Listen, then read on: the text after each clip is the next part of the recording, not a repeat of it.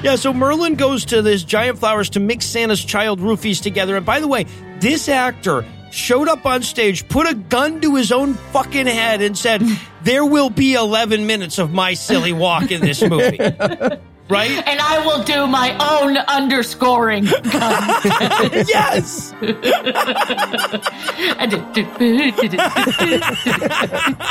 I'll have a wacky soundtrack. We can't afford a wacky soundtrack. I will have a wacky soundtrack. God awful movie.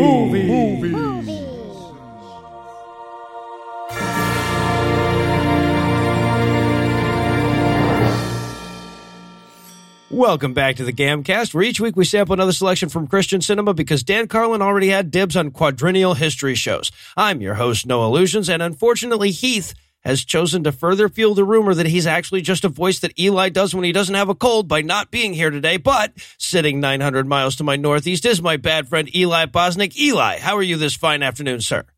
Buenos dias, Noah. I am coming to you from my space palace, which everyone knows I live in, and I have my army of slave children, just like everyone experiences on the regular. I just want to end I want to switch out to a different episode now, like a different movie, and just leave that intro in there. Use another show's opening, yeah. All right, and also joining us today is friend of the show and returning guest masochist Rebecca Vigil. Rebecca, welcome back. Hi, guys. You should just do that in the background during the entire show. I mean, he did it in the movie. Oh, my God. Yeah, definitely. Best worst cackling laughter was real close on mine, but I didn't quite make the cut. I've never sympathized with the iTunes reviews that say we laugh at ourselves too much until this episode. All right, so let's give all of this some context. Tell us, Rebecca, what will we be breaking down today? We will be breaking down Santa Claus, and that's not to be confused with the Tim Allen masterwork, The Santa Claus. No, it's Santa Claus, which is also known, and I quote from Wikipedia, as Santa Claus versus the Devil, a 1959 Mexican fantasy film. Indeed. Okay, so just to give, this is one of the truly great bad movies of all fucking time and is almost universally recognized as such. I've been looking forward to doing this since we started God Awful Movies. So I'm pretty excited. It did not disappoint, but really it's not my job to answer that. That's Eli. So Eli, tell us, how bad was this movie? Well, if you love Christmas, but whoa, the acid just hit and you really need Steve to stop making that face, you will taste this movie. Well said, sir. All right, so I already hinted at one possibility that didn't quite make the list, but is there anything you guys want to nominate this one for being the best at being the worst at? The best worst editor. I know not this a frame is about, was spared. Yeah, I know. I know this is about Santa Claus, but the editor needed to trim the fat. This would have been great at a nice tight 22. What we should have been shooting for here is a tight 22, bro. All right. So this is a big one here. I was going to go with best worst Earth. Okay. Like several times in this movie, we're going to see Earth from a distance. That pathetic piece of shit Earth leaves you longing for the astronomical integrity of the Jetsons opening. Okay. Yes.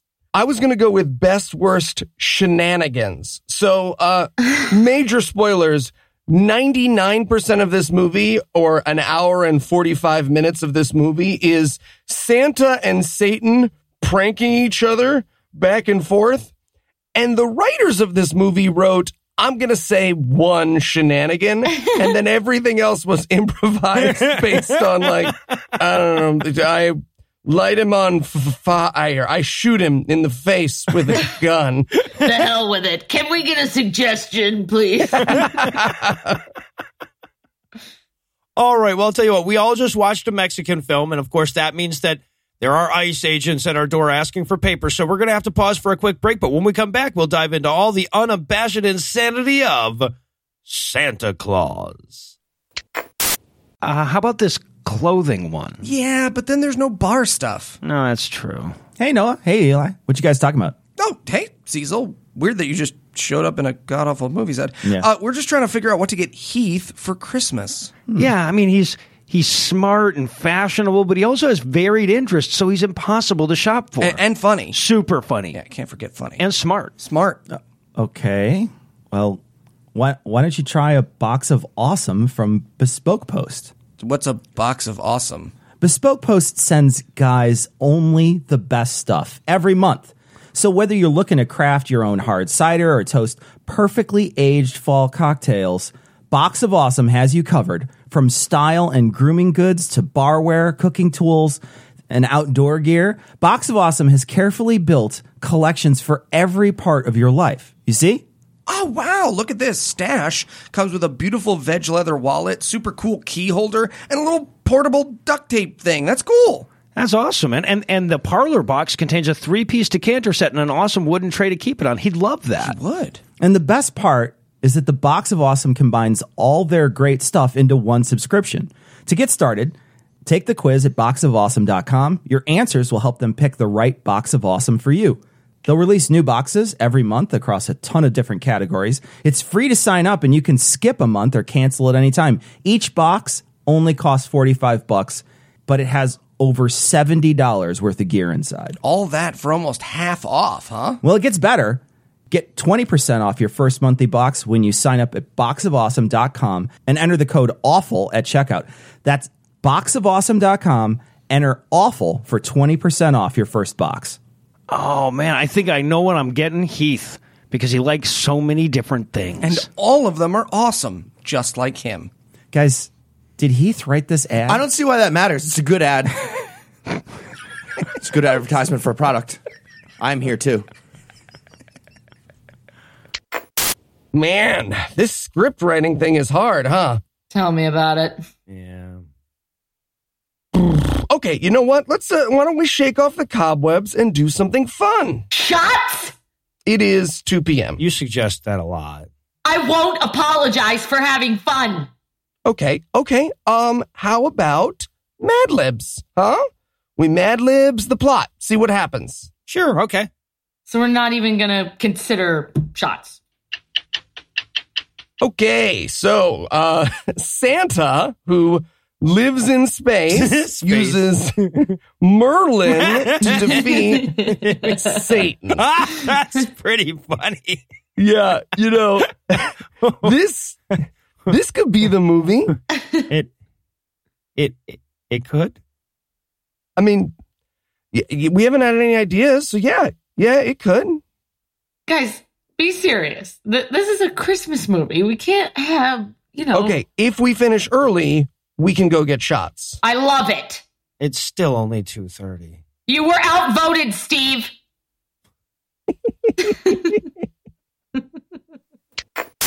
And we're back for the breakdown, and we're going to open up on credits for C-level readers. Just took a minute and gave me motion sickness as well. My very first note is, let me save you both some time. This is an English dub of a Mexican film. And I appreciate that note, sir. I appreciate that note right up front. Also, other fun fact, K. Gordon Murray, the director and producer, didn't give this a general release. Instead, he just traveled around the country showing this at matinees. Can't imagine why this didn't get a general release. All right, so we're going to open up the movie by meeting Santa, who lives up in his, obviously, as we all know, his cloud castle. Yes. 0 seconds into the movie before the language barrier will show us that the myth of Santa Claus didn't quite make it to Mexico intact. No. Santa lives in space? Yeah, apparently. And not only does he live in a cloud castle, but they show the shot. He lives in a neighborhood of cloud castles. They never address the other cloud castles there, right? It's just like you look at it as like visiting people in California. You're like, why spend the money on a cloud castle if there's going to be another cloud castle right on top of it? Oh, there goes the neighborhood. Oh, now Tooth Fairy's in another cloud castle having loud parties. Yeah, right. Goes into rehab. The place is empty. Gets squatters. I love to the narrator as we're closing in on this Cloud Castle says Santa lives up in the clouds in a golden palace. And like, but it's white. We can see that it's not golden. This is in color. And this is where we get the first of what will be the majority of this movie, which is Santa laughing to himself over nothing. Is terrifying. Yeah, no, because it's a full-blown cackle. There's no ho-ho-ho in this Santa. Yeah, exactly. It's like the door at a haunted house. Yeah. Yes.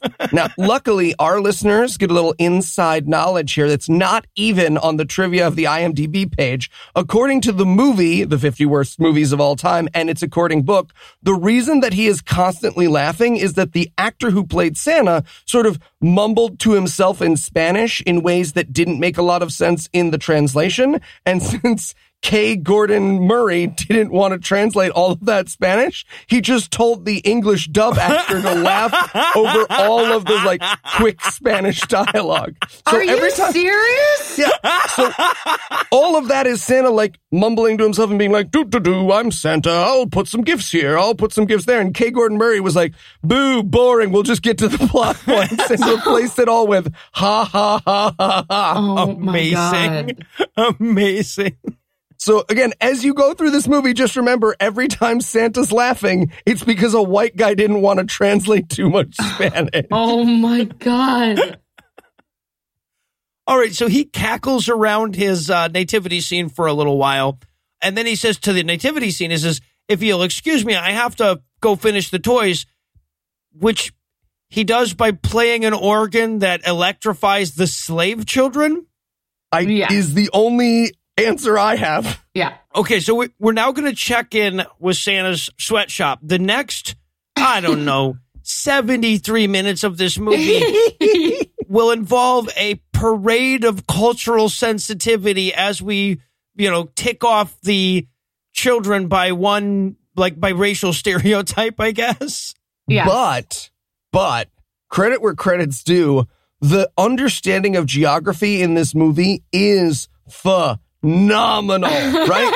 South America is divided up into 17 different countries. Africa is all one thing, and so is Central America. The orientation is mind-blowing here. Well, we get at one point the Orient. Yeah, yes. So yeah. Speaking of orientation. Yeah, exactly. Yeah. Which this is supposed to be like It's a Small World After All, right? Right, yeah. Except the thing about It's a Small World After All is that they were all singing the same song in different languages in traditional dress. And K. Gordon, whoever his name was, who made this movie, was like, "I'm not translating that many fucking things into this Happy Santa Day." So he just has he has each group of whatever country or race they're representing singing a random song. So the English kids are singing "London Bridge is Falling Down." The American kids are singing like a cowboy song. Mary Had a Little Lamb. Yeah. Yeah, there's no rhyme or reason to any of it. It's the lazy, it's like the first draft. Like Walt Disney was half drunk, sort of stumbling around the lazy river going, and then, we'll put some Mexicans there, some Chinese is there, and then Orient there, and then Africa there, and then Guatemala. Also, if I recall, It's a Small World After All. Everyone is happy to be there. And this is not the case. These children seem like prisoners from the jump. They seem miserable. Yeah. And again, this goes on for 600 years. So here's the list very quickly. Yeah. And each of these groups gets a song, right? Yes. So we get African kids, Spanish kids who are churning butter in some very suggestive ways. It's not comfortable.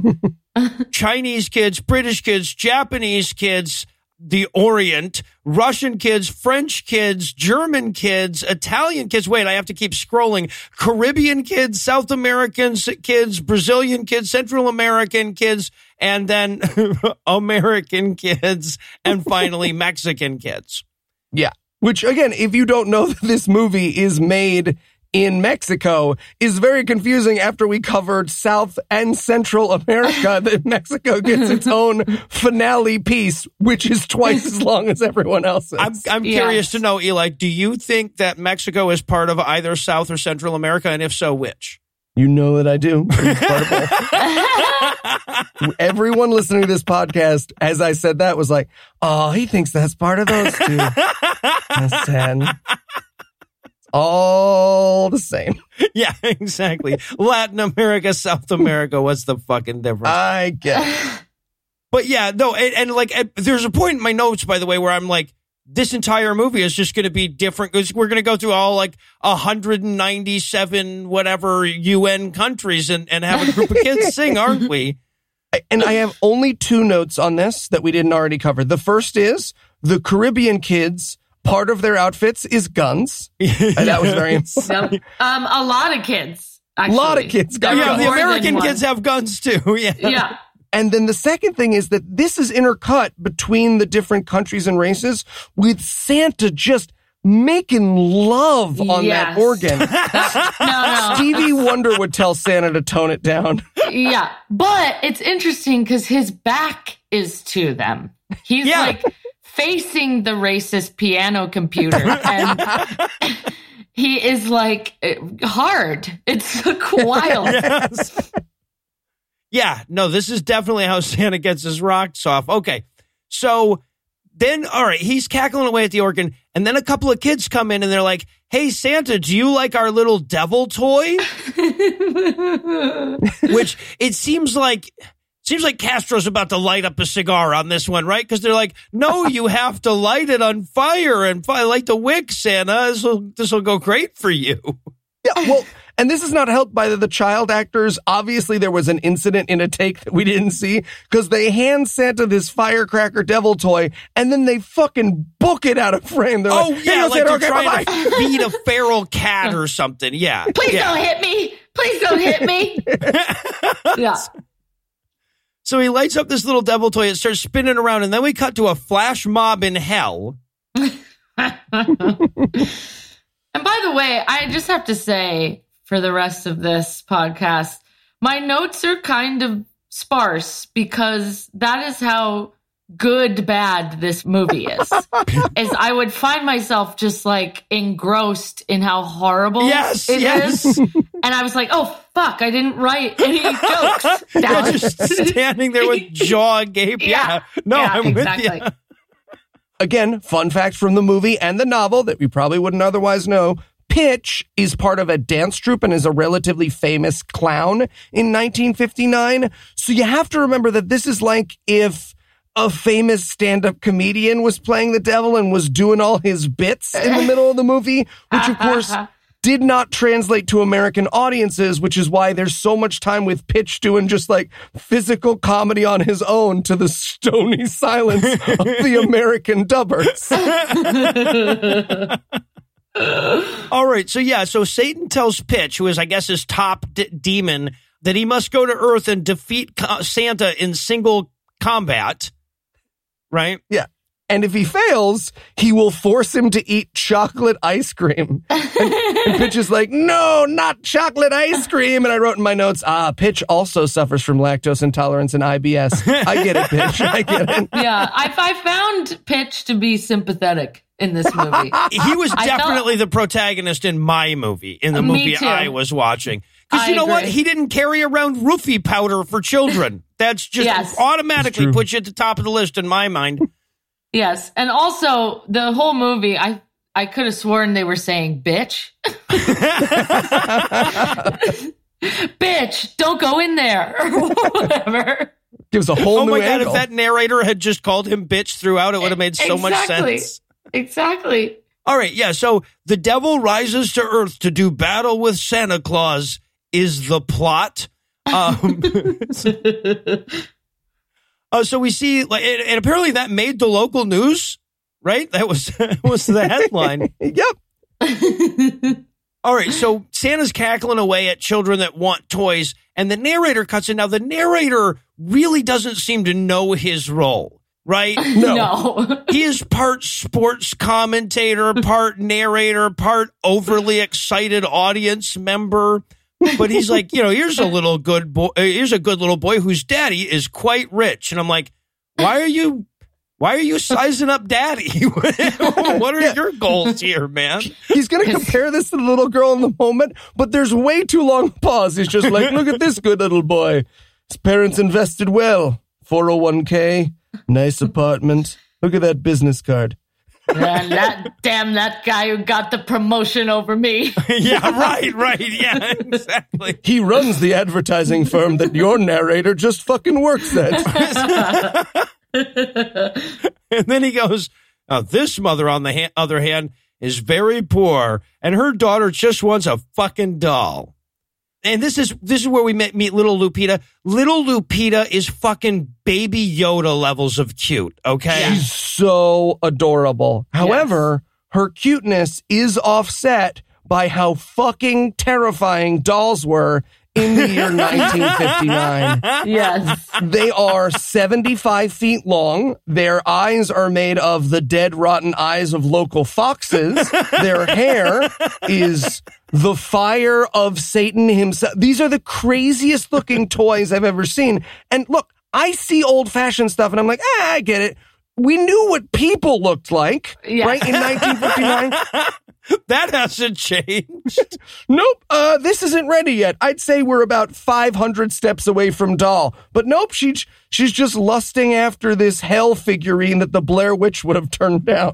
Yeah, and also, I cannot stress enough, not a single child smiles in this movie. Never, not once. Lupita does never smiles in this movie.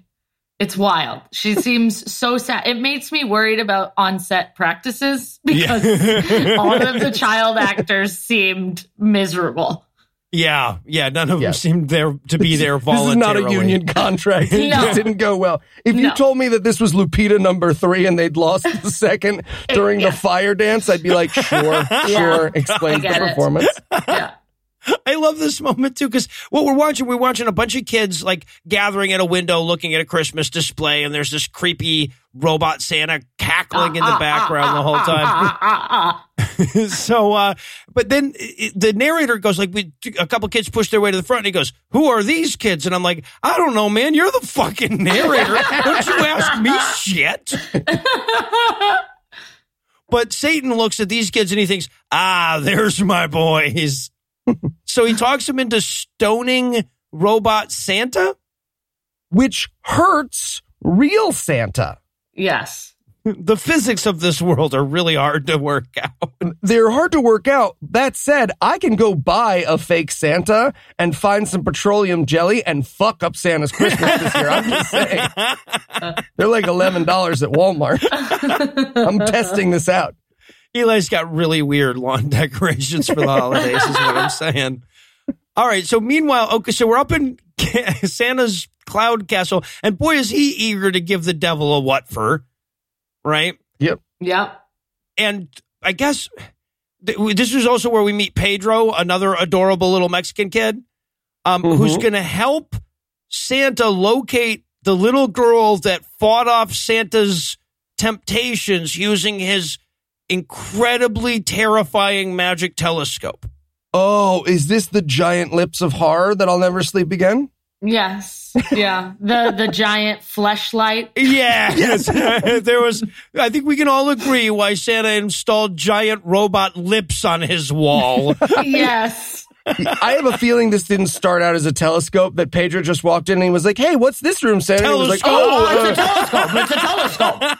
It's a telescope. For looking around. The mouth is for telling me what it's found. Why is it wearing lipstick? Shut up, Pedro. Why don't you go down there and sing Mary Had a Little Lamb in Spanish some more? Stop asking so many fucking questions. Santa's going to turn his back to you for a second. That's what he's mumbling in Spanish. That's why they overwrote it. Yeah. Right. Yeah, but he has, basically what we're supposed to learn from this scene is that he has surveillance equipment that would make Alexa blush. Yeah. So, and I love, this is maybe my favorite thing that ever happened. I almost went with Best Worst Telescope, by the way, but this is where we get to meet my favorite character in the movie, Earth. So Pedro goes, hey, Santa, I think I found her with the telescope. Santa looks through the telescope. Pedro has found Earth. So he narrowed it down to the nearest heavenly body. But this Earth, first of all the land masses are wrong and way too big. But secondly, and far more importantly, it's spinning the wrong way. It's spinning the wrong way, and it's not even close to the color, right? It's 1959. Yeah, it's all brown, all one color. Yeah, fucking Earth looks different from Mexico, apparently. Yeah, that bothered the fuck out of me. I'm like, okay, we're setting up the Muslim apocalypse, apparently. Okay. And also, each time, because spoiler, they use this sexual telescope more than once. Uh-huh. And each time that they use the telescope, it's probably 10 minutes. Oh, yeah. For the little eye to come out and look. It's unbelievable. Yeah, and we sit through that the kid has a little incantation he has to do to wake it up. We sit through that every time. Yeah. All right, so now, we're speaking of how creepy the fucking dolls were in 1959 Mexico. Imagine what the goddamn puppets looked like. Because it's time for Lupita to watch a gay porn Muppet show. Yes. Sorry, an S&M gay porn Muppet show. I did write, are these two puppets gonna fuck? Yes. It was not, but it wasn't it was an S&S puppet show, right? Like, they were mismatched, but yeah. And so she watches this terrifying nightmare pawn puppet show. And then as they're walking away, Lupita starts thinking about stealing a doll. And the narrator just about threatens to shoot himself in the face if she goes through with it. Again, the narrator will constantly switch from like distant narration to directly speaking to the character. Yes. So fucking weird. He's like, no, Lupita, don't do it. And Satan shows up, right? And he's like, yeah, take that doll. See, you could have it. And I just want to point out, Satan makes some great points here. She's like, no, I will be good and not steal the doll. And Satan's like, you don't have any fucking money. That's the way you're getting a doll. If you want a doll, that's how it happens. Yeah. But she puts back the doll. Satan is duck noises level of mad. And I'm sure that's like that famous Mexican clown's shtick. He does the little duck noise thing or whatever. Makes no fucking sense to me. Just suddenly he starts quacking. Okay. All right. So now we go back to the cloud castle. Santa is celebrating Lupita's great accomplishment in not stealing the thing. And then Pedro has to zoom in the telescope on the other kids. This is the second time we're going to sit through the 10-minute telescope zooming in routine. Yes. Right? Nearly in consecutive scenes. But this time, the kids are looking at his sleeping, so they peek in on his dreams. You can't even dream bad stuff? Yeah, right? That's not fair. Thought Crimes. Santa investigates Thought Crimes, the movie. God, yeah, right. Cancel culture has gone too far. And I wrote in my notes, man, if that kid is old enough, he could get a super unpleasant surprise, Santa. You got to be careful about that. It'll be his dream of him fucking a puppet of Santa. Yeah, right. He's like, wow, that kid's dreaming of having lips on his walls. Why don't you guys all look at something else for a minute? All right, but now, okay, so we're checking in on that poor little rich kid's dream. So this is the first time, not the last, that we're going to learn that, yes, that kid may have a lot of money, but his parents fucking hate him. Right? And all the toys in the world can't substitute for parents that don't fucking hate you. Yep. Yeah. Also, this is where we get my favorite character in the movie, Japanese kid, who is actually speaking Japanese, but the guy who translated this into English could not find a Japanese speaker. So he just translated everyone else's lines. And Japanese. Oh, God, is that why? Doesn't get a dub, so he's just like, hey, something in Japanese, and Santa's like, yep, you said it, whatever. A dream is a wish the heart makes. The whole time Santa Claus is doing the C-3PO form of translation, everybody's speaking different languages to him, and he's speaking English back. Yeah, exactly. Okay, so we check in on the kid dreams of getting 2 big presents that have his mom and his dad in it, and they love him in the dream. It's fucking sad. But it's not terrifying. For that, we'll have to check in on Lupita's dream. Yes. So before we actually look at the dream, we watch her asleep, and she's laying on the bed. Dad gets up and puts his coat on top of her because she looks cold, and I'm like, she has a blanket. She's sleeping on top of it right now. You can keep your fucking coat. I mean, I get the gesture or whatever, but just tug the blanket up over. That's why you have it. He lays it on a puddle next to her bed. There we go. Gesture. And what's amazing about that moment is you can see the actor being like, there's a blanket. It's not what this gesture is for. Are you sure? I could just use the blanket. No, okay. All Don't right. hit me. And then, she's laying there being all poor and everything. And then the devil shows up and starts blowing on her like she was hot soup, which is uncomfortable. Very, very uncomfortable. Yes. So, but apparently that's how Satan makes you have Satan dreams. So we watch The Nightmare I Will Have Until I Die. Lupita's nightmare and yours. Yeah. Oh my God. Right. So, okay. She's in a room that's filled with smoke and there's giant presents all around her. And they all have giant dolls in them, which are, dancers that are dressed like dolls. But first of all, they move like the chick from The Ring. And secondly, everything about them is goddamn terrifying. Like the imagery, the doll heads they gave them and everything. Everything about it is nightmare shit. Yeah. And someone who was costuming these dancers was like, hey, sorry, I've never seen a doll before. They're basically scarecrows, but scarier, right? Oh, yeah, no, that's what they are. Yeah, cool. These costumes will be great then. Yeah. I was impressed that this little actor was able to not be terrified on stage, right? Well, they all acted like this little actor wasn't even on set. Like, she kept getting whipped in the face by their clothes and nearly trampled by all these hipster prairie dress, like the most terrifying Coachella I've ever seen in my life. Well, and on top of that, because they've got like fog on the floor the entire time, but of course, once you start dancing, you kick up the fog. So the little girl just completely disappears in the fog over and over again. You're so worried about her because they're kicking around. And you're like, you guys really haven't been paying attention even when she was visible. So. Yeah, and to be clear, this is 1959 fog, so that was just cigarette smoke. They just blew a bunch of cigarette smoke in that little girl's face. Yeah. Yeah. So they dance around for, I don't know, 23 minutes. Yeah, far too long. 12 hours. Trim the fat. Yes, thank you. But then once they're done, they try to convince Lupita that she needs to steal dolls. Oh my God. The face. Oh, it's so terrifying. So it is truly a sewn shut bag with 2 giant buttons for eyes. This was a movie that was sold as a Christmas film for children. If you were unlucky in 1959, your parents would be like, hey, they're showing a special matinee down at the thing, kiddo. Enjoy that movie. And then it was a doll with a sewn shut mouth being like, you should steal. Satan commands you. Yeah. I'm just saying, I have more sympathy for the boomers than I ever have. Yeah.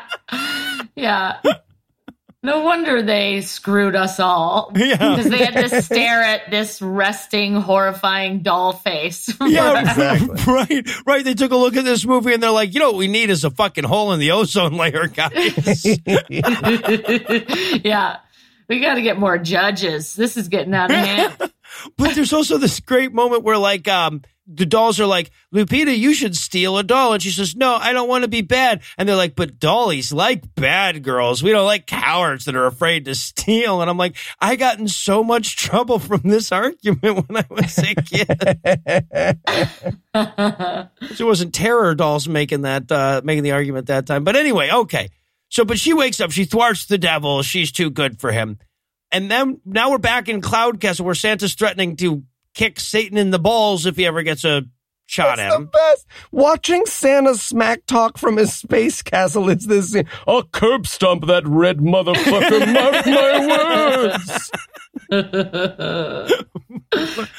But Pedro thinks that it's time that they check in on the three boys that threw those rocks at Robot Santa.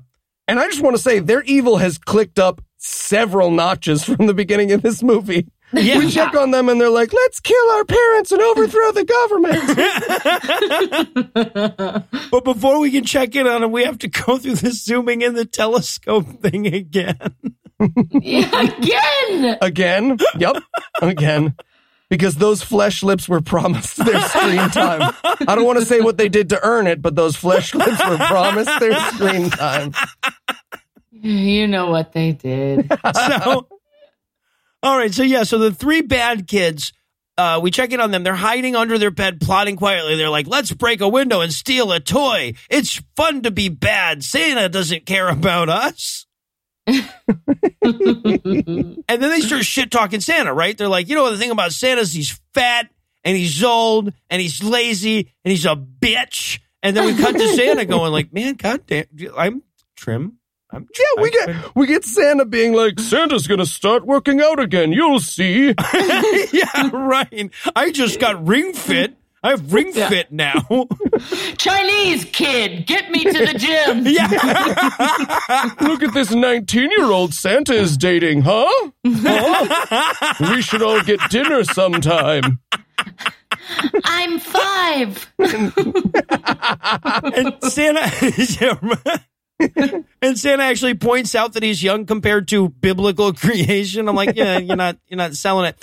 And then he gets on the mic and tells those kids to go fuck themselves. and the kids are like, wait, did Tana just tell us to fuck ourselves? We were talking shit about Santa, and then we very clearly heard Santa's voice tell us to fuck ourselves. All right, well, I'll tell you what. I think Santa needs a minute to take some deep breaths. So we're going to pause for a quick break, but when we come back, this movie will still be on. All right, guys, gather round. Today, we take the first steps to make Mexico's greatest Christmas movie. Yay! Hooray! So, what have you got for me? Well, I rode the It's a Small World After All ride at Disneyland twice. Mm-hmm. Okay. Mm-hmm. I looked at the front of many Christmas picture books. All right. Mm-hmm. And just want to be clear, you guys think you can cobble together a classic Christmas film from riding a children's ride and looking at the front of children's books? Yes. Also, yes. Okay, let's do it. This is going to be great. And we're back for more of this shit. And we're going to open up this time on that rich kid writing a letter to Santa about how all he really wants is for his parents to love him. Right? So sad. So dark. Also, it transitions into just general kids writing letters to Santa, which was very confusing because he goes, all I want for Christmas is not to be alone, and I want a little brother who's my age. And I didn't realize that was a different kid writing, so I was like, wow, that's quite a fucking ass to ask for a brother your age. But yeah, we get this letter writing montage of a bunch of kids writing letters to Santa. And I love this one. Like, we get the little orphan kid writing, all I want for Christmas is a papa and maybe even a mama. And then we cut immediately to this rich business kid who's sitting in this business office desk or whatever. Little saying, Trump. I want a train and a horse and I want all the train tracks in the country. Yeah, I wrote in my notes, wait, what did that other kid ask for? Well, now I feel like an asshole. I didn't realize we were doing comparative fucking letters here. Do both. And watching these little kids write and fake write these letters is so funny. Like, squiggle, squiggle, squiggle, squiggle, like they're writing a manifesto. And I love the, like, village people variations that we get from kid to kid, right? It's like we're moving our way up the class ladder or something. Yes. All right, so now we head to the post office where they're sorting the letters to Santa, and one guy's job Santa, is to pick up each letter to Santa and go, Santa Claus, Santa Claus. Santa Claus is like, just use your inside voice, man. Santa, Mama, Santa, Saint Nick, Santa. And once again, we watch him do this for 4.5 minutes because they won't trim the fucking fat. Trim the fat. But I did love, okay, so this was kind of cute. The way the post office takes care of it when they get a bunch of letters for Santa is they dump them in the chimney and then they fly up through the chimney and out into the cloud castle. And all over Santa's face and chest in a way that can only be described as A money shot. Thank you, Rebecca. You get it. I get it. Right.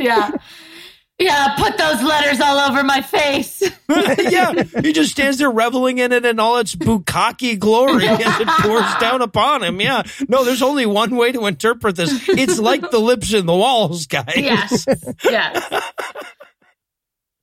All right, so now Santa starts reading the letters. I wrote in my notes, he reads? Santa reads on the show? But he does. And for the second time in a month and a half, we have a kid who wants an atomic laboratory? What the fuck is going on in the universe? Okay, to be fair, that was Vladimir Putin's letter as a child. I think it's cool that the future president of... That's so funny. I wrote Kim Jong-un. Well, yeah, right. And I love, we get Santa like seeing right through the bad liar kids. Yeah. Yeah. Bullshit. Santa is a judgy bitch. Yeah, though. Absolutely. There's also the one where he opens the letter and it's like, "Dear Santa, please bring me a little brother. I just wanted like the porn music to kick in," or whatever. It's like, gotcha, buddy. That's why Santa has his sleeping dust. We'll get to it later in the movie. Don't worry.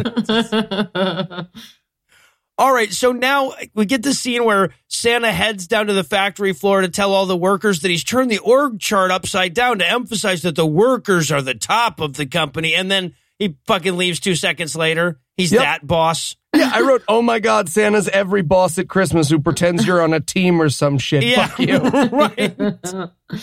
Never could do it without you, so you do all the work. Because I couldn't do it. So I'm without you. unfireable? No, I didn't think so, Santa.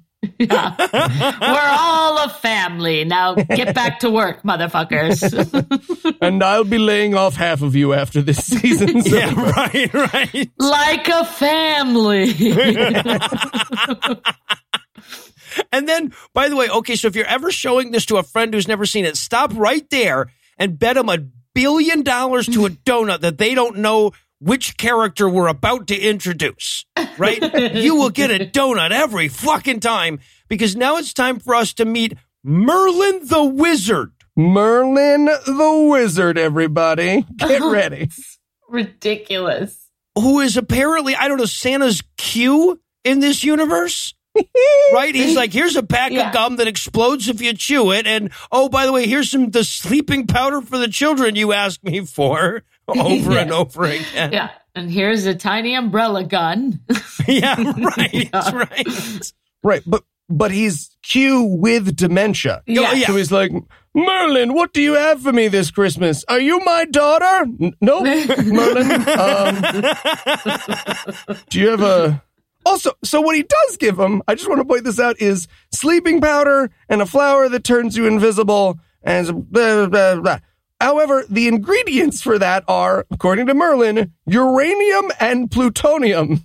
Those are among the ingredients in the sleeping powder, yes. So I wrote in my notes, man, me and Merlin have very different definitions of sleep. Yeah, so Merlin goes to this giant flowers to mix Santa's child roofies together. And by the way, this actor showed up on stage, put a gun to his own fucking head and said, "There will be 11 minutes of my silly walk in this movie." Right? And I will do my own underscoring. Yes.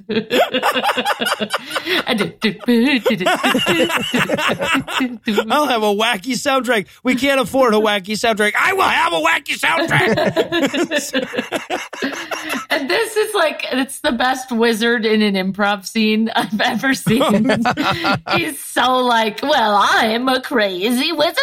It's like the most overacted, horrible bit. He keeps doing this bit where he'll get all the way to the flowers and he'll realize he forgot his urn, so he'll silly walk back and come. There's never a reason. He just does it over and over again. I so appreciated this guy because it's like, nobody's reacting, but he's just going with it. He's going to make it work. It's like watching Eli bomb. I was just going to say, it's like me bombing. It's a joke that doesn't land at a live show, The Wizard.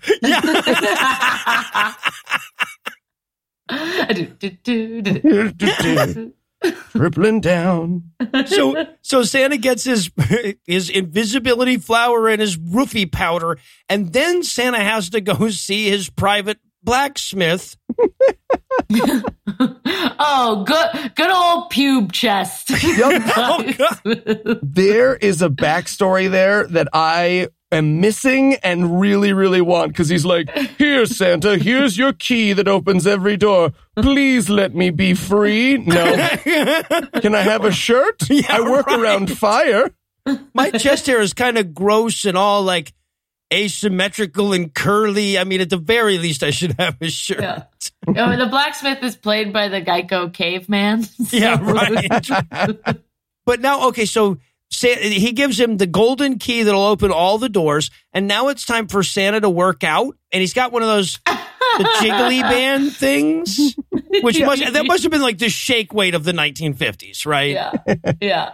What was that based on? Like, why did people think that worked? We see it in old movies all the time, and everyone's always just like, remember that? But no one's ever been like, yeah, until 1962, we thought you could just shake the fat off your body. Sorry, our bad. Yeah, I mean, if I couldn't point to even dumber shit people are buying as exercise equipment now, that would be really hard to explain. But yeah. We have people who shove bleach up their asses, okay? So that's true. That's fair. Point taken. All right. Yeah. So Santa, does his little shake weight thing, and then he practices his chimney squats. And then the narrator comes in like Santa's body coach going, see, Santa's not as fat as you thought. He's looking pretty good. I bet you thought we wouldn't follow up on that Santa body shaming segment from earlier in the movie. Well, you were fucking wrong. Now you're going to watch Santa drink a protein shake, even though he feels weirdly full and sick. So, all right, now it's time to check out Santa's sleigh and his canonical bionic reindeer. Oh, just so terrifying. Yeah. Okay, first of all, Santa's sleigh is so very clearly a converted golf cart, and that makes me sad. It's very, very sad. I also, honestly, I thought the robot reindeer was kind of a cool touch. I noticed they could only afford 4 of them. I get it. Also, Russian kid comes over and tells him to turn his reindeer into Sputniks. Yeah, right. And they have a weird little argument about whether or not reindeer are the ideal spacecraft. And Santa's like, I'm done having this argument with you, Dimitri. Just fucking drop it, okay? And this is where we learn the stakes of the movie. Oh, my God. Okay. Yes. So the stakes of the movie is, if Santa's not back, children's movie, if Santa's not back by morning, his reindeer will turn to dust and he will starve to death because in space, he eats clouds. Yep. And down on Earth, humans eat smoke. Yes. Look, I get the first part. The people who made this movie know that humans don't eat smoke. Well, little Pedro, he asks Santa, he's like, what do humans eat down on Earth? And he goes, humans eat most of the animals and plants on the Earth. I'm like, no, you're doing it wrong, man. That was a fucking cactus. Not even close. So now his international child slave delegation sings him off and loads his bag up. With frowns on their face. Yep, yeah, none of them having a good time with this. Yeah, and I'm just imagining that they're all like, oh, have fun, Santa, bye. Quick, we have to get out before he gets back. Right, yeah, exactly. Start stringing together bed sheets. This is a long way down. Exactly. They all take down their Farrah Fawcett posters. Okay. Yeah, right. Exactly. All right, so he gets all his toys. They have this weird singing bit where Santa's not even trying to fucking rhyme. And then he has to wind up his reindeer. Uh-huh. He's got the big key he has to stick in him and wind him. And until then, the reindeer were not also creepy as fuck. Yes, but they come to life when he winds them. Oh, yeah. No, they laugh like him. Yes, they do. Everything in this movie is unnecessarily terrifying. Yeah. So Santa's off. We have this bit where he's like, oh, Santa almost hit the moon, but don't worry, because, the moon, that's in space, right? Santa's drinking and slaying again. Yeah, right. The family doesn't talk about it, but, Yeah, DWS. Everyone does. All right, so then we cut to Satan on a rooftop, rethinking his life. I just blew somebody behind a dumpster. I don't know what's supposed to be happening here, but Satan does not look to be having a good time. Yeah, he's having the crack shakes up there. Yeah. I wrote Satan is in Chicago shooting up on a rooftop. Yeah, right. And then we cut over to the rich kid's parents going like, all right, it's Christmas Eve. We're off to not be around you. Have fun sleeping with that toy rifle you're apparently holding. Why do you keep putting that into your mouth and saying, I want to go like Walt Whitman? Cut it out, kid. Come on. Oh, and then, okay, we cut over Hemingway. Hemingway's the one, not Whitman. Yeah, right. No, I was wondering where you were going with that. But, okay, so we cut over to the three bad kids. They're on the rooftop that the devil's on, planning to mug Santa. Man, baby El Chapo is hardcore.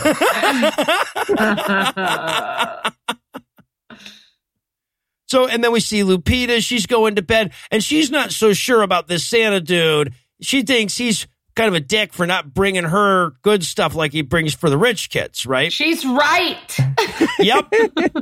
And she's really backing Mom into a corner here because she's like, Mama, if Santa brings me a second doll, I will let the baby Jesus have my second doll. And she's like, all right, let's not get crazy with the second doll talk, or even really the first doll talk. I don't know if you saw, but your dad tried to give you a jacket for Christmas earlier, and it didn't really take, so. But then he took it back because he had to go outside. Yeah. And her mom's advice to her here is to, like, really pray. Really, really pray. Don't half-ass it, Lupita, which is terrifying when you consider that she's the mom and knows her child isn't getting a doll. Right, because, she's clearly setting up for you must have half-assed that prayer, Lupita. Excuse later, yeah.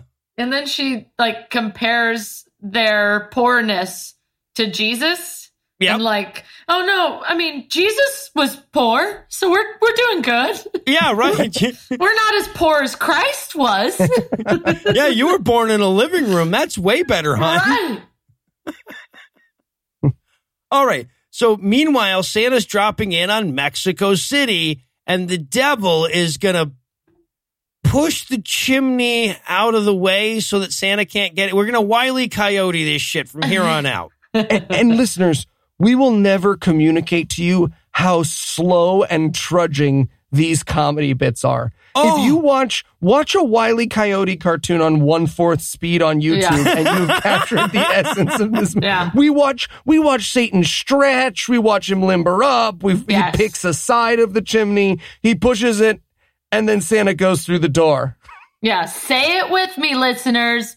Trim the fat. Oh, speaking of the fat, okay, so the guy that they've got playing Santa, he's, an older and heavy dude because he's playing Santa. But that means that, if they need him to climb down a rope ladder, we're in for 7 minutes of this guy getting onto a rope ladder. We will never communicate the speed at which and the frequency at which we watch this man gingerly climb down a ladder because he fell in a cut we'll never see. Right.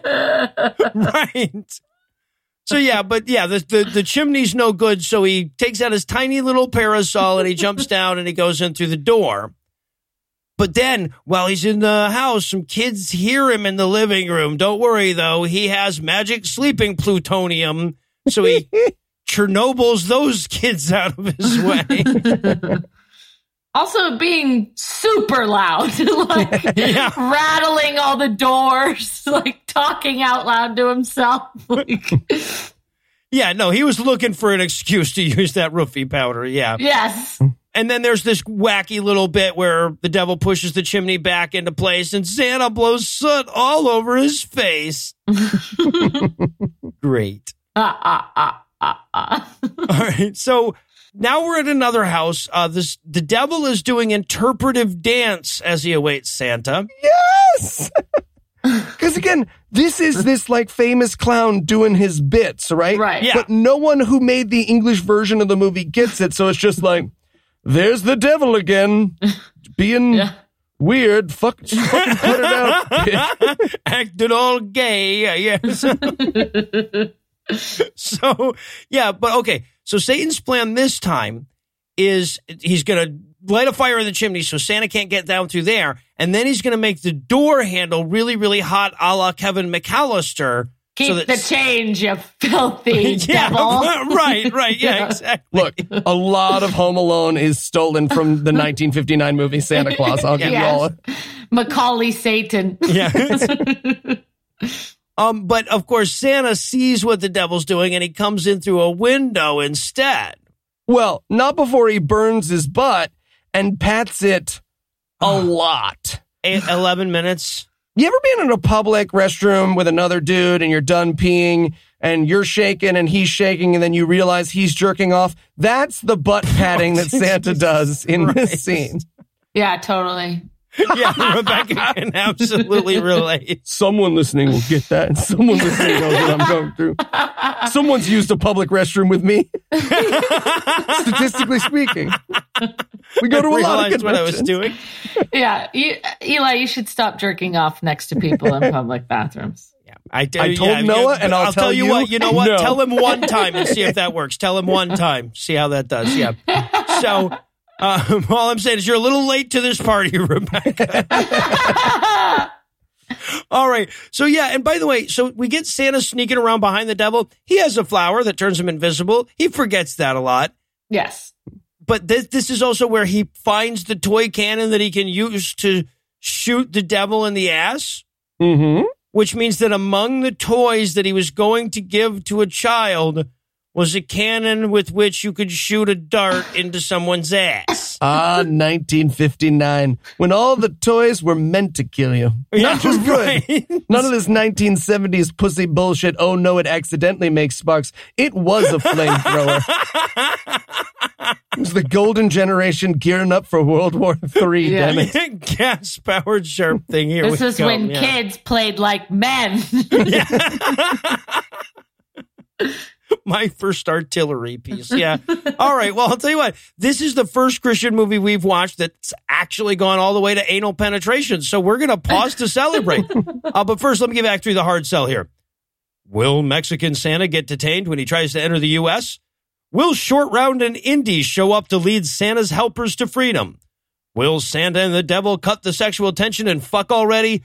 Find out the answers to these questions and more when we return for the harrowing conclusion of Santa Claus. My minions, gather round and hear my orders. Yes, Lord Satan. Each of you has been given an evil to do this Christmas. Do not fail me. We won't.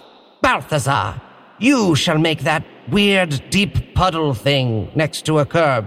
You know, it looks like snow, so you step on it, but then you end up ankle deep in water. That's the worst. Exactly, yeah. It's terrible. Yeah, and Lilith, you're going to make the women of the world get a little too drunk at the Christmas party and kind of flirt with people they aren't interested in.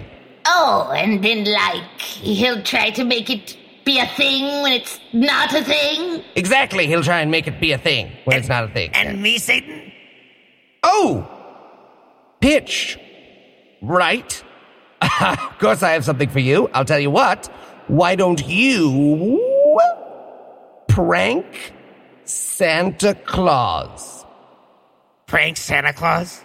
Yep, that is what I said. You could fuck up his sleigh, make little girls steal. That stuff. You'll figure it out. Okay. What? No, I just, it seems a little like you thought those guys stuff through really well, and mine seems kind of added on. Just like. What? No. Yeah, I had always planned this. You, also, you can murder Santa if you get the chance. I can. Yeah, with a murder prank. If you, A murder prank. yes. Yeah, whatever. Okay, Pitch, don't do this. No, you know what? It's fine. It's fine. He's mad. He's totally mad. I'm not mad. Just upset. And we're back for still more of this shit. And once again, we're going to open up on that poor little rich kid whose parents fucking hate him. He wanders downstairs to see if there's any love there. If there's not.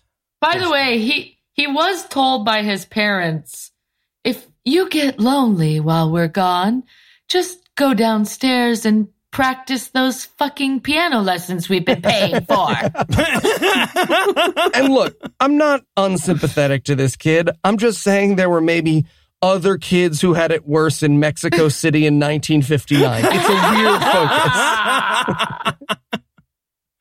So yeah. So we watch him play the piano. We watch him sit in the front of the fire. Movie gold. You can't lose any of this. And then we watch him sit in front of the fire long enough to fall asleep.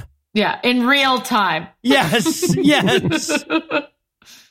And okay, so once he's asleep, Santa shows up. Santa starts by blowing him a kiss. That's uncomfortable. Mm-hmm.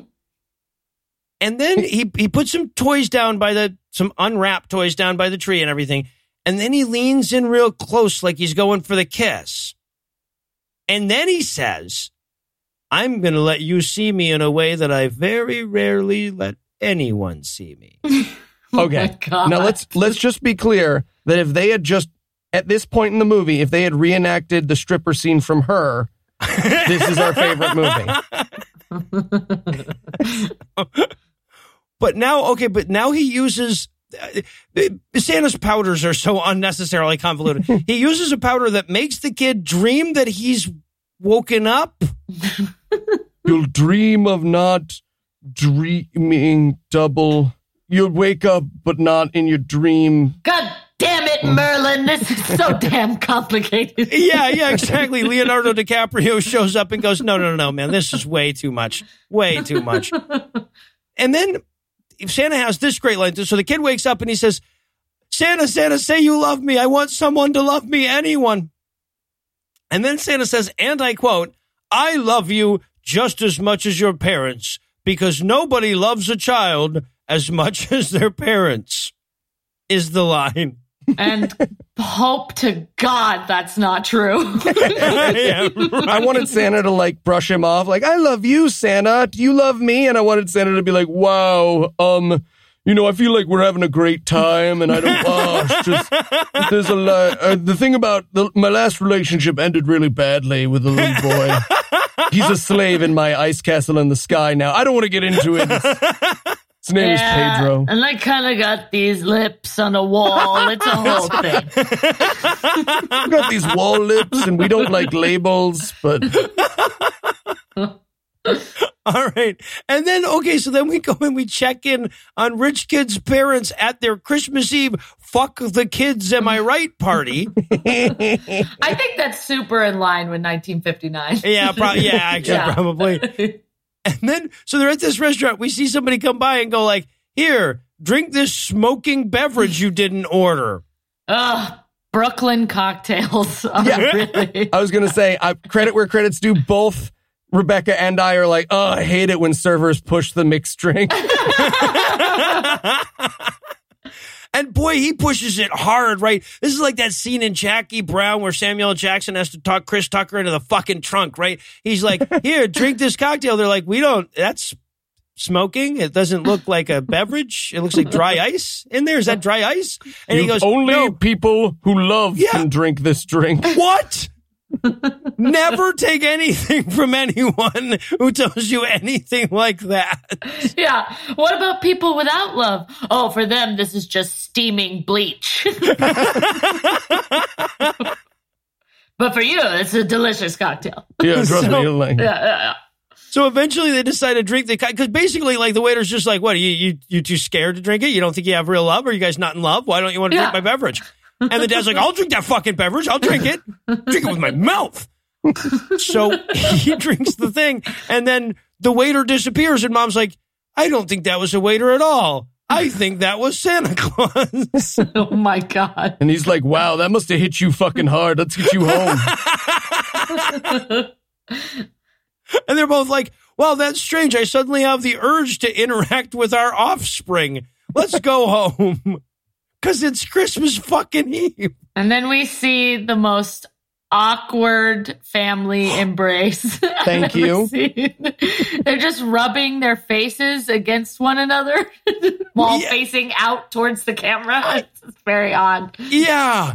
Yeah, boy, when you take away the camera, and that's an even weirder embrace. Yeah. Yes, I have never rubbed my face against my mother and father's face at the same time. No, I haven't. Apparently, my parents didn't love me either, I guess. Yes. All right. Hear me out, Mom and Dad. I want to motorboat your faces.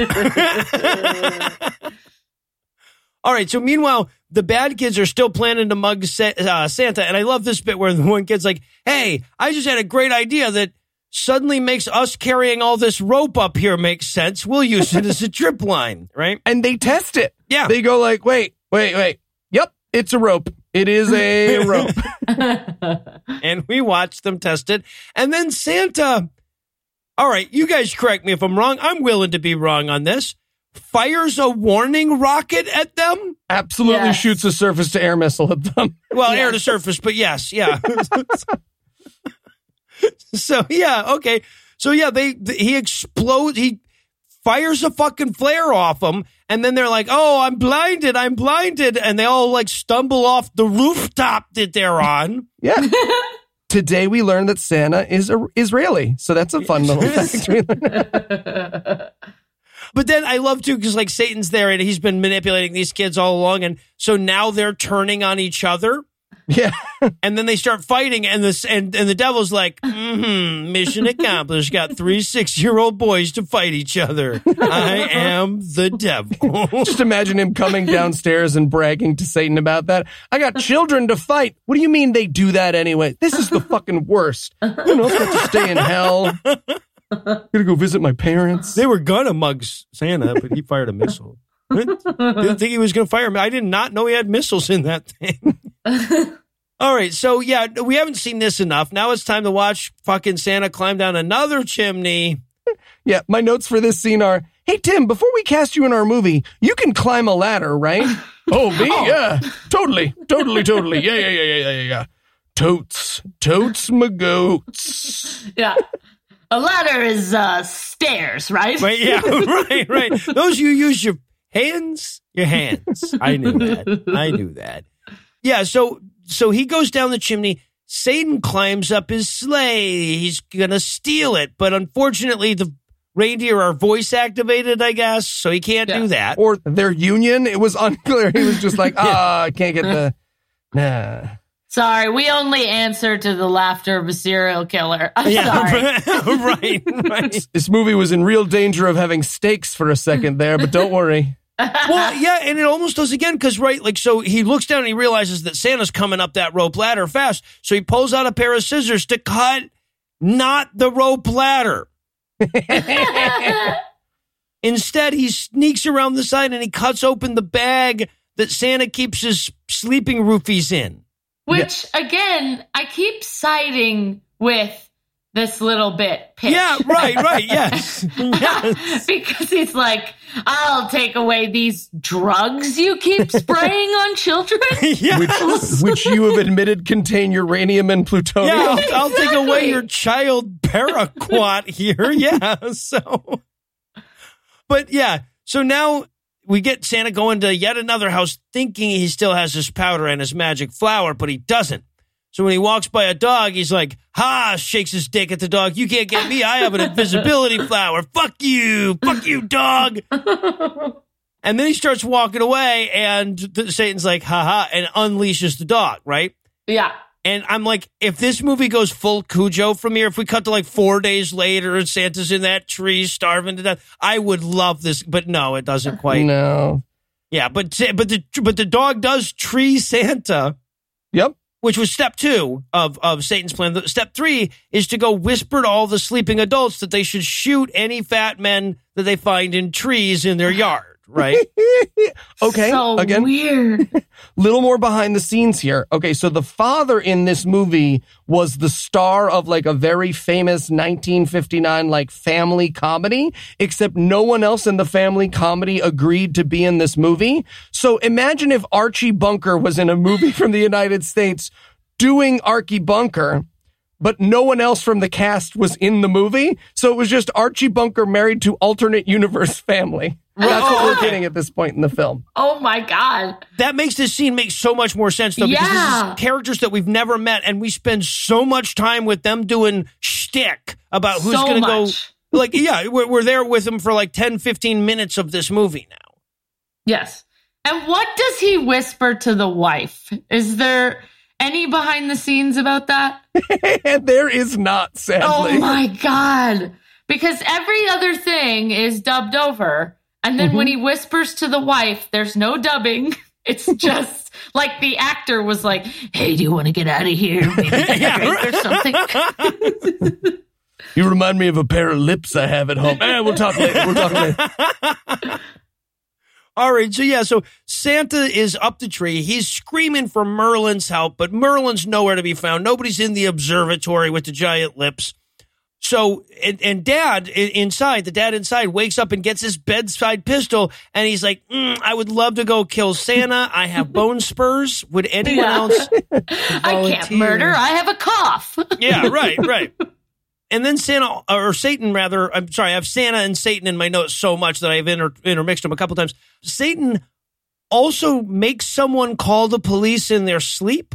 Yes. Yep, he has them call the fire department as well. That too, yeah. Which is made doubly weird by the fact that the fire department does not believe the phone call until the phone shoots fire.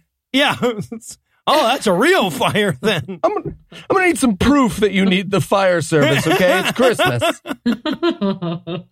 And by the way, also at this point, Satan takes a break from all of this Santa trapping and goes to tell Lupita that Santa's not going to bring her any toys because she's poor. Yeah. And again, Mom is talking a huge game for a lady who we have not seen with a secret doll yet. Yeah, right. No. So Lupita wakes up, Mom, does Santa hate me because I'm poor? And the mom goes, honey, everyone hates you because you're poor. It's not just Santa. You're pretty much fucked. Have you seen Roma? Yeah, and you're a klepto, honey. Yeah, right. Yeah, right.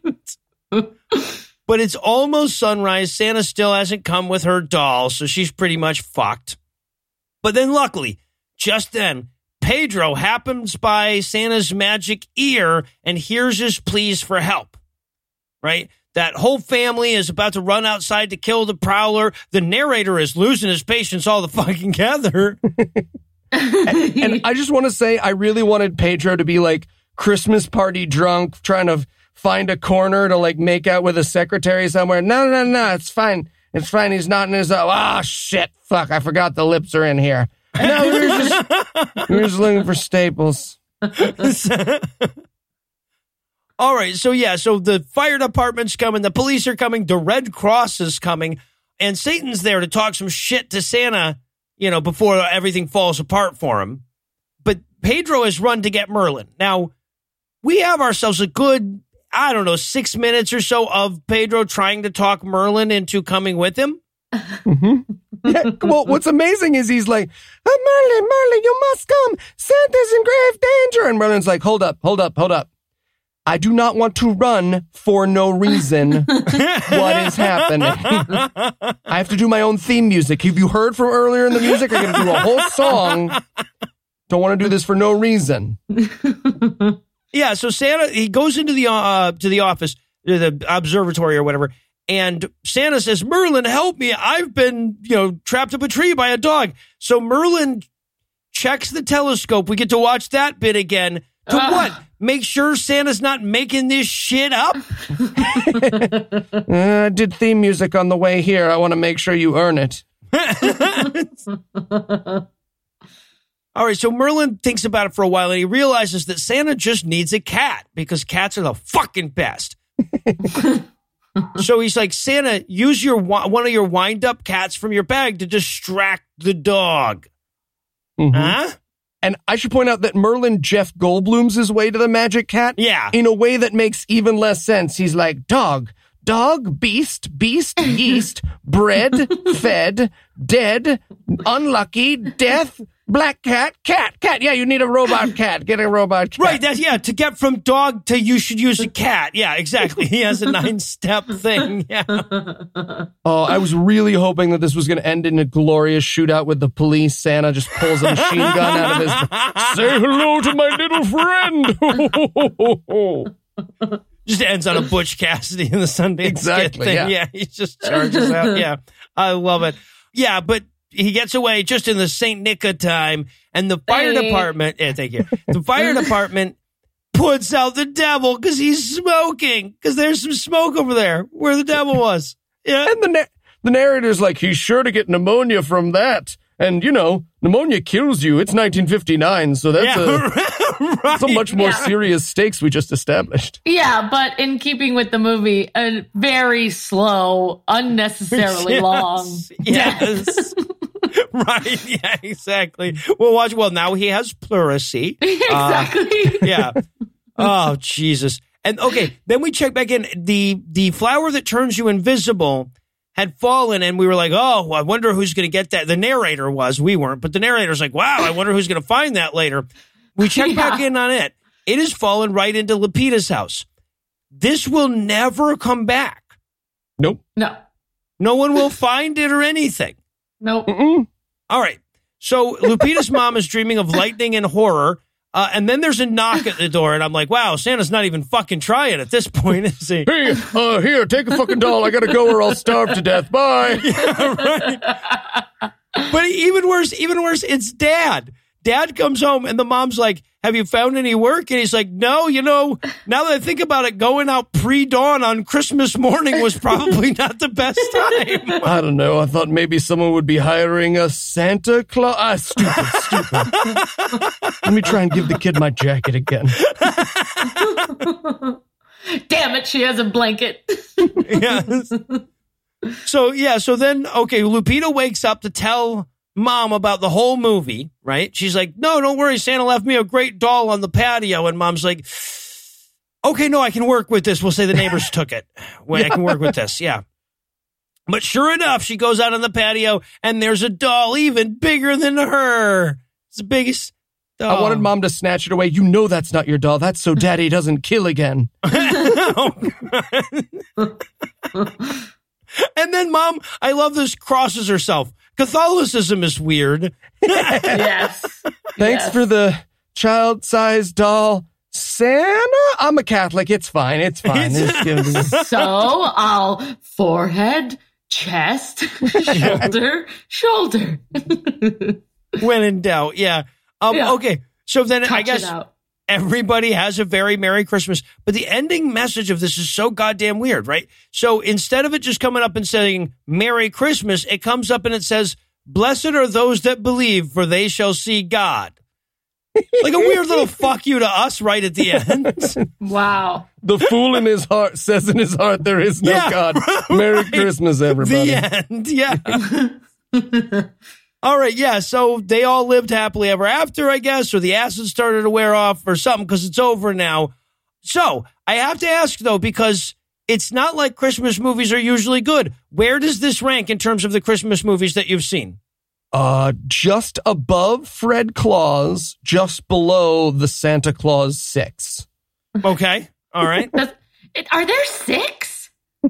I don't know. Probably at this point. I was outraged. What? Tim Allen's still working? Fuck exactly, that. Fuck that. Exactly. I don't know. I think this has to be the worst one I've ever seen, honestly. Ooh, really? Yeah. Worse than Die Hard 3? Yeah, No, I'm kidding. That one wasn't a Christmas. The first two were Christmas movies. The third. And I will admit, I have not seen any of the Die Hards. What? Oh. I know. I'm going to get shit for this on Twitter. I know it. I know. And we're totally going to have you back on for Die Hard 3 at some point. Yeah. Okay. All right. Well, Rebecca, I cannot thank you enough for hanging out with us. It's been a blast. Always a blast to have you on. And just one more time, if our listeners wanted to hear more from you, where should they go? They can go on my Instagram at whoisRebeccaVigil. I'm unfortunately on there. Awesome. All right. So, of course, we'll have that linked on the show notes as well. And that is going to do it for our review of Santa Claus. That is not going to do it for the episode just yet, though, because we still need to pop out again next week. So, Eli, tell us, what's on deck? Santa with muscles. It's the Hulk Hogan Christmas movie, everybody. Fuck you. It's just fuck you. I'm so jealous.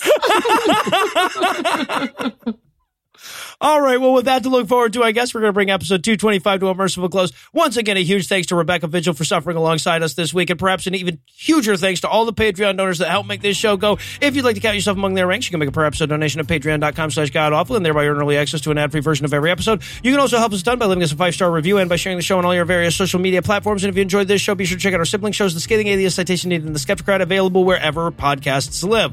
If you have questions, comments, or cinematic suggestions, you can email godawfulmovies@gmail.com. Legal services for this podcast are provided by the law offices of P. Andrew Torres. Tim Robertson takes care of our social media. Our theme song was written and performed by Ryan Slotnick of Evil Drafts on Mars. All other music was written and performed by our audio engineer, Morgan Clark, and was used for permission. Thanks again for giving us a chunk of your life this week. For Heath Enright and Eli Bosnick, I'm Noah Illusions. Promise to work hard to earn another chunk next week. Until then, we'll leave you with the Breakfast Club close. Pedro went on to lead a bloody slave uprising in the Cloud Castle and was murdered at the age of 9. The 3 naughty boys burned in hell forever. Santa was finally arrested after years of trapping children from all over the world in his space castle and was sent to federal prison. Days later, he was found dead in his cell. Hashtag Santa didn't kill himself.